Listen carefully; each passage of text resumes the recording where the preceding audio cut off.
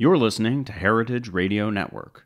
With more than 30 weekly podcasts, HRN has something for every food lover.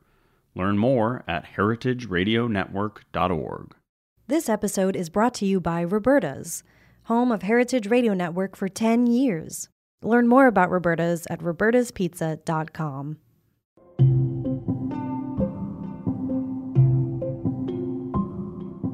Let's make a kelp smoothie. First, I'm going to blend up a little dried kelp into a super fine powder. It is a great plant-based source of that delicious fishy seafood flavor. That's my roommate, Kara Flynn. She spent the last 6 months researching proteins in seaweed. Here's what she has to say about the benefits of kelp. It is relatively sustainable as it occurs naturally in abundance in many oceans all around the world, and it's relatively easy to harvest, collect, and can be sold in a wide abundance. Armed with the newfound knowledge of kelp's benefits, I made myself a kelp smoothie with dried kelp, oat milk, kale, banana, mango, and maple syrup.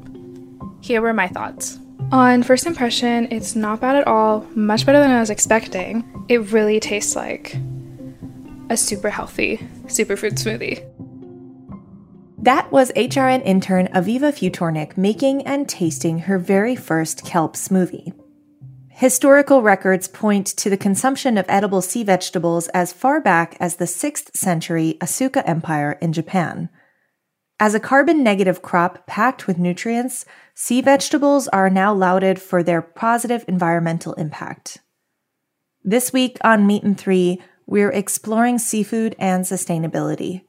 While seafood production and consumption continue to increase, the ocean's finite supply is vulnerable to overfishing and environmental degradation. We look at what it means to sustainably farm, manage, and capture seafood. Follow along as we travel from the Pacific to the Atlantic Ocean and meet the farmers, restaurateurs, and organizations striving to protect both sea life and the communities dependent on the ocean's resources. I'm Katie Mosman-Wadler, and this is Meat and Three on HRN. Meat and Three. Meat and Three. Meat and Three. One meat, three sides. Food, news, and storytelling. A square meal for your ears. Meat and Three.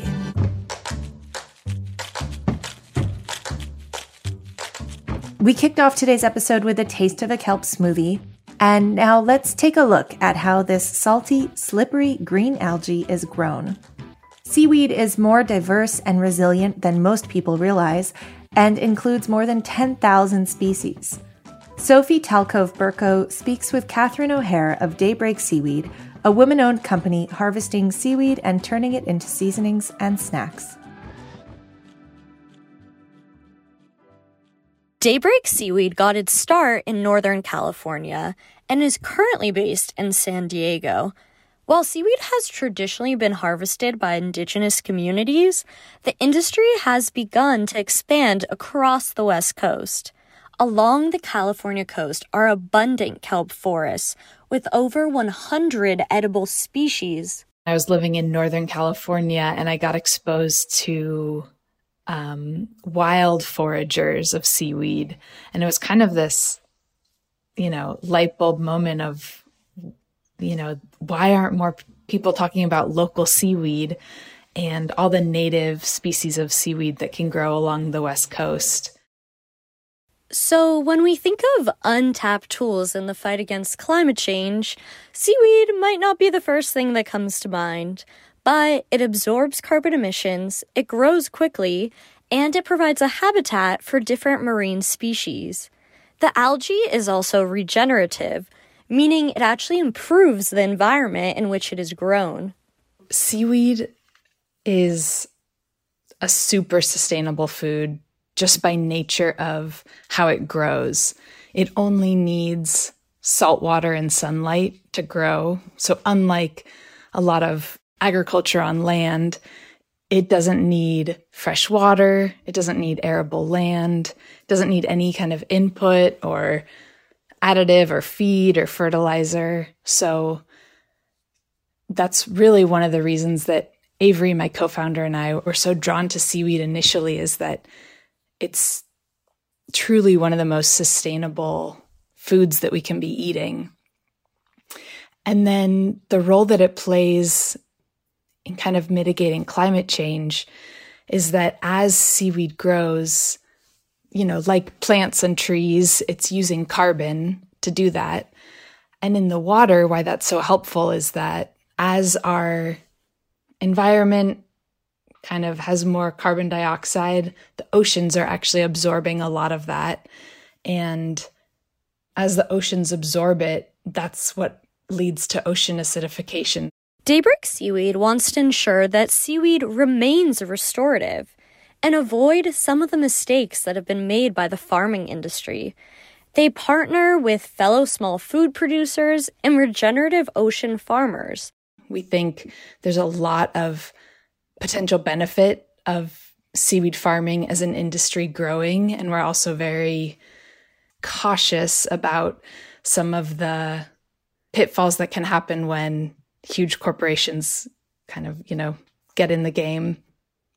But we really see there being a benefit to networks of seaweed farmers supporting each other, and then networks of companies and organizations that support those farmers. As the industry really continues to grow, companies like Daybreak Seaweed hope that algae becomes a bigger part of the American diet.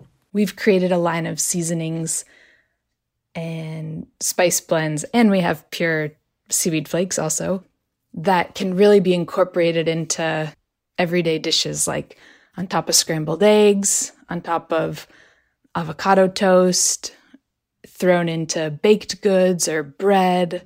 Okay, so now all I can think about are seaweed burgers, seaweed dips, and seaweed cookies.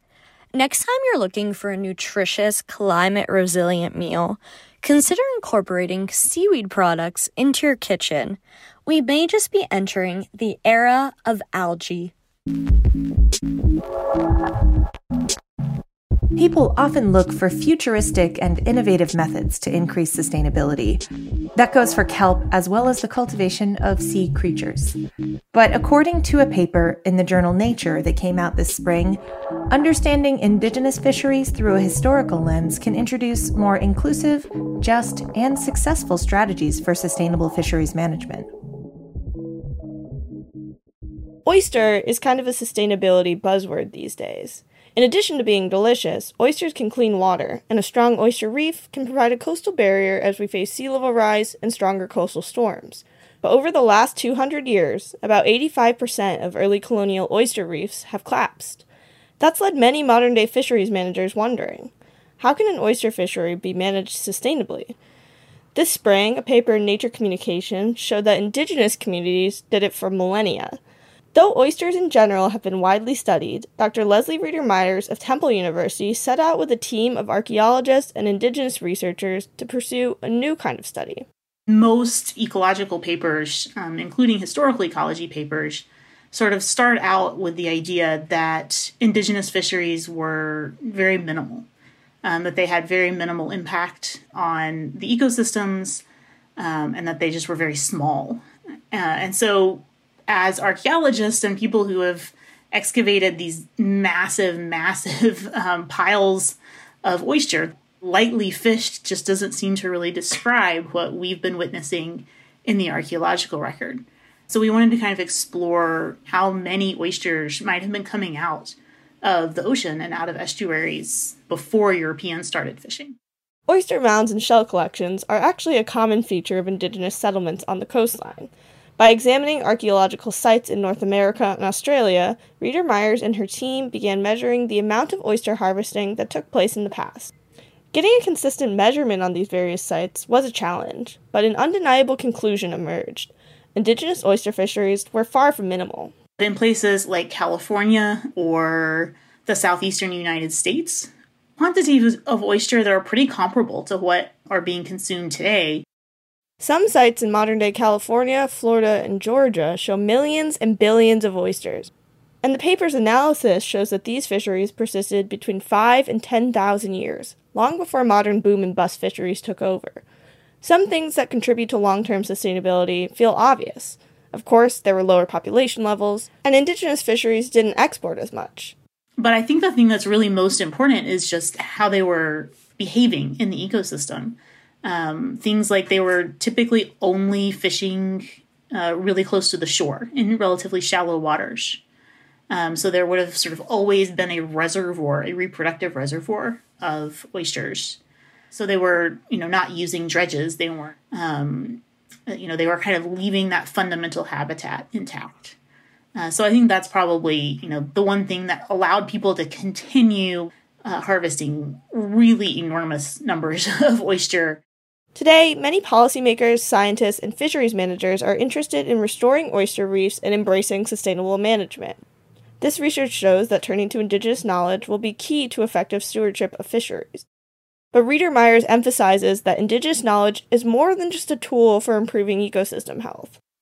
We often talk about the importance of indigenous knowledge or the importance of traditional knowledge in terms of what it can provide for sustainability or provide for improving ecosystems. But ultimately, that often comes down to, how can we use indigenous knowledge to help fix the mess that's been made? And instead, what we were kind of arguing was that including indigenous people in decisions is a question of social justice and environmental justice. Hopefully, also, it will be good for ecosystems and good for economies and good for fisheries. But the goal there really is to return something that has been taken away. That means welcoming indigenous collaborators and returning control of oyster fisheries to indigenous people who may want to reconnect with these ancestral ecosystems. We'll be right back with more Meat and Three after a brief break.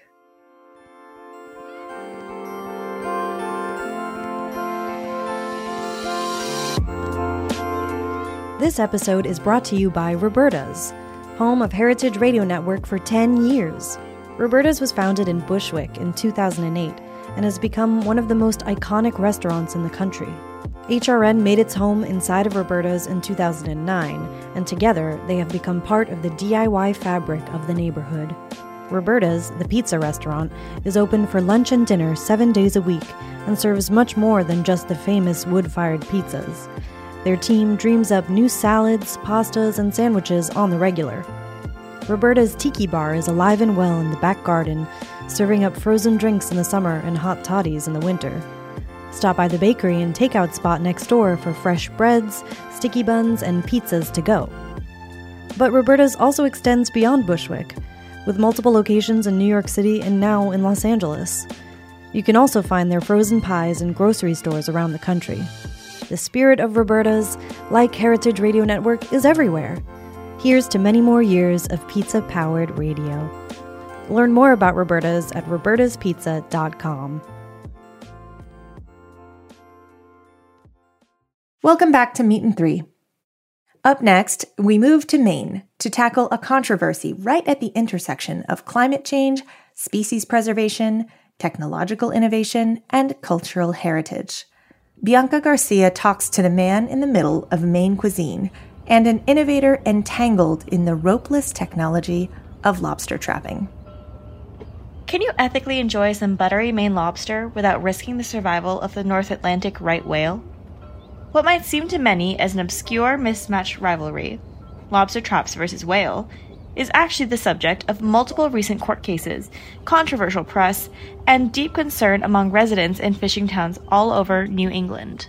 As I'm talking to you right now, my lobsterman is driving up in his refrigerated truck. He just caught this fresh lobster, and he's bringing in 1,500 pounds of beautiful, beautiful lobster, cold water, and now we're going to turn these into sandwiches. My name is Steve Kingston. I am the owner of the Clam Shack in Kennebunkport, Maine, and I am the king of lobster rolls. If you can't take Steve's word for it, you can at least listen to Food and Wine magazine, which endorsed the Clam Shack for having one of America's best lobster rolls.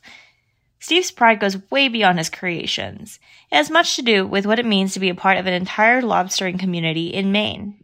One of the things that always blows me away, the guy that just dropped off 600 pounds of lobster to the Clam Shack today, is fifth generation, right? So his grandfather's grandfather's grandfather was the first one to start fishing the waters off of Kennebunkport within his family.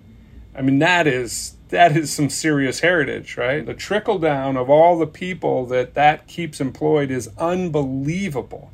It goes way beyond the scope of just a lobsterman and his family, or a seafood market and a guy selling lobster rolls on the side of the road. For Maine's coastal economy, lobster is indispensable. According to the Maine Department of Marine Resources, 2021 saw record-breaking profits in the lobstering industry, bringing in $725 million and 100 million pounds of lobster. Right now, the industry is under immense stress. Just recently, in early July 2022, a federal judge ruled that the government body in charge of regulating lobster fishing, the National Oceanic and Atmospheric Administration, also known as NOAA, was not doing enough to protect the North Atlantic right whale. This is likely to lead to more intense restrictions on lobstering. The right whale, named just so because it was the right, as in correct, whale to hunt before it was banned in 1935, has been on the endangered species list since the 1970s. With less than 350 members of the species left and less than 100 breeding females, they are the focus of many conservation efforts. So, what does this have to do with lobstering? Lobster trapping gear poses a huge threat to whales, which can swim through and get entangled by ropes. The resulting injuries can inhibit their swimming, breathing, eating, or mating. Lobster Lift LLC is a team dedicated to creating lobster trapping technology that would allow for right whales and lobstering to coexist. I spoke to co-founder Cormac McCarthy to get a better idea of the problem. Gulf of Maine waters are warming faster than most places in the rest of the world. And so one of the things that the North Atlantic right whale species has to do is now travel a bit further to get their food. So they're going all the way up into the Gulf of St. Lawrence and the Bay of Fundy to eat. The warming waters made that area much more profitable for fishermen out there, and so they really started to increase their production and fishing capabilities up there. And so that also ended up playing a big factor in the number of entanglements that we ended up seeing. When it comes to the death of the right whale, it's hard to point a finger at any one party, especially when you weigh in climate change and the survival of a heritage industry like lobstering in Maine. Still, 2016 data from the Marine Mammal Commission shows that almost half of right whale deaths have been caused by ship strikes or fishing gear entanglements. Ship collision-related deaths have decreased significantly since then, but entanglement remains high. According to both Cormac and Steve, one thing is for sure. One thing that shocks me in this is that if people understood how much the lobstermen care about the ecosystem, the sea life, the right whale, quite honestly, if they had any idea how much they care for the sustainability of this item, and it's not just this item, it's their ocean, it's the warming of the ocean. And they're not just out there trying to, take from the ocean. They love the ocean. The more time, we spend working with lobstermen and getting to know them and spending time on the water with them, they believe themselves to be honest people and good people, and they're really not enjoying getting the finger pointed at them when they're not purposely doing anything wrong. As it stands, lobster traps work by sinking a metal cage with bait inside to the sea floor. That contraption is connected to buoys floating at the ocean surface by rope. That is the rope that the right whales get entangled in. Lobster Lift LLC is at the front lines of using technology to innovate a solution through ropeless lobster traps. So Lobster Lift is a robotic lobster trap retrieval system. So how Lobster Lift works is it's attached to the lobster trap itself, and you essentially sink the whole system down to the bottom so there's nothing at the surface. And the boat comes by, and when it wants to pick it up, it sends an acoustic signal similar to like a walkie-talkie to the lobster lift that's attached to the lobster trap.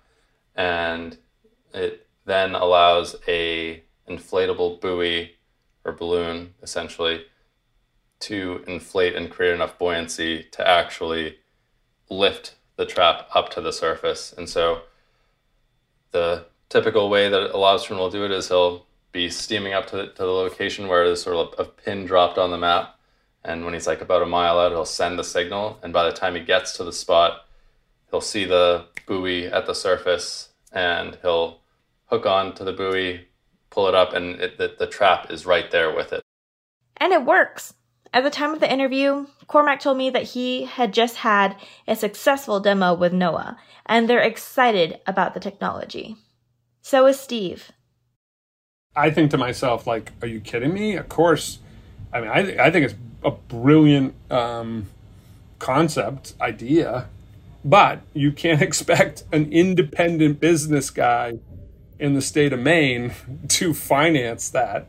Cormac agrees. So affordability is going to be a driving factor, and this is a piece of equipment that allows them to do their work. So if it makes it so that it's, you know, not cost effective for them to go out, there's no point in making it.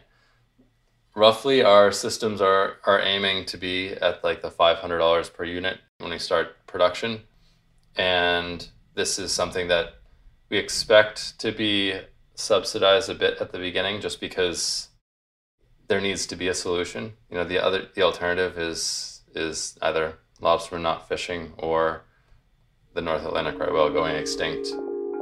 It's crazy to think that sweet golden lobster roll can be packed with so much politics.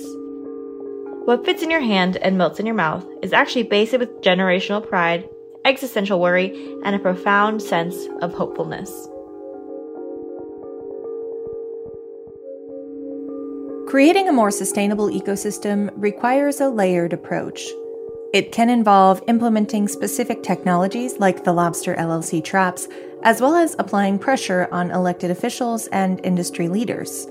Aviva Futornik takes a look at the systems controlling where our seafood comes from. She speaks with two Mainers who are pushing back against the privatization and industrialization of their coast in favor of a local, holistic approach to fishing. As Bianca explored in the previous segment, seafood is essential to Maine's culture and economy. People come to Maine to have their lobster rolls, see a lighthouse, and it is the fabric of our smaller communities along the coast. My name is Crystal Canny. I'm the Executive Director of Protect Maine's Fishing Heritage Foundation.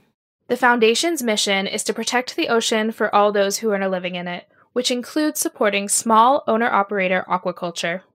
Aquaculture is a controlled growth and harvest of underwater life, including fish, shellfish, plants, and algae. Put simply, it's farming in water.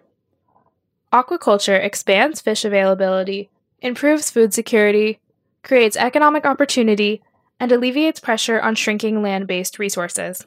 Aquaculture can be a sustainable solution to seafood farming, but it is also practiced on an industrial scale, designed to maximize production and minimize costs. Large-scale industrial aquaculture threatens local communities and natural ecosystems. Maine's lax rules and regulations on aquaculture leases suggests they are more interested in attracting industrial aquaculture companies than fostering a small-scale sustainable operation. We believe that over 5 acres is large and can lead to industrial-scale aquaculture. For example, you could still have 5-acre leases and several of them. In 2006, the maximum acreage that one could hold in the state of Maine is 250 acres, and now you can hold 1,000 acres. And we sell our waters in Maine for next to nothing. It's $100 an acre to lease part of the Maine coast, and you can hold that lease for 20 years, and you can transfer it without a mandatory public hearing. And right now, we're much more concerned about bringing in these industrial aquaculturists than we are about taking a long-term view of what we want for our most precious resource, which is the Maine coast. It's not just local fishing and lobstering communities at stake, but also Maine's endangered native salmon population. Open net pen aquaculture of Atlantic salmon can present tremendous problems to wild salmon. That's Dwayne Shaw, the executive director of the Down East Salmon Federation, a community-based conservation and restoration organization in easternmost Maine. He's talking about open-pen finfish aquaculture, the practice of raising fish within large cages or nets exposed to the natural environment. And those have all been documented many times over in various locations, including Maine, in terms of pollution and disease and parasites. So, how do these organizations advocate for sustainable implementation of aquaculture? They put local interests first. So what may work in one community may not work in another. For example, Lubec didn't want to pass the moratorium. That's fine. That's their decision as a community. Cutler wanted to pass it and doesn't want any aquaculture in their community. Local towns can pass water moratoriums to temporarily prohibit the development of large-scale industrial aquaculture. Crystal's Foundation has pitched moratoriums in a number of towns along the coast. But you need to test the temperament of each community to see where they are. And in Maine, local control is also king. The protection of local fishing economies and the natural ecosystem is a result of communal, federal, and international cooperation. Duane's Federation introduced small aquaculture into the eastern Maine rivers to restore the wild Atlantic salmon population. They implemented conservation hatcheries, habitat conservation, dam removals, and pollution control that allow salmon to complete their runs, migrating from freshwater to spawn. So what we're doing, we have a conservation hatchery system, which is essentially a live gene bank. So where the populations are depressed to the point at which there needed to be this intervention and triage. An intervention was taken to bring some of those fish into captivity to provide for eggs and progeny to reestablish them in the wild. The work that we're doing to restore these fish is complex and comprehensive. It's holistic. It's systems thinking. Crystal and Duane agree that the first step to implement change is to start an inclusive dialogue.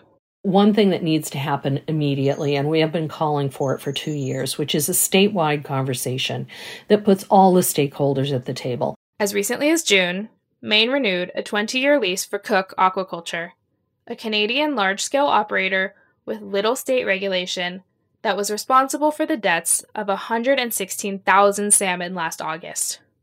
Securing a seat at the table sounds like a realizable starting point. But organizers face an uphill battle as the state continues to prioritize corporate interests.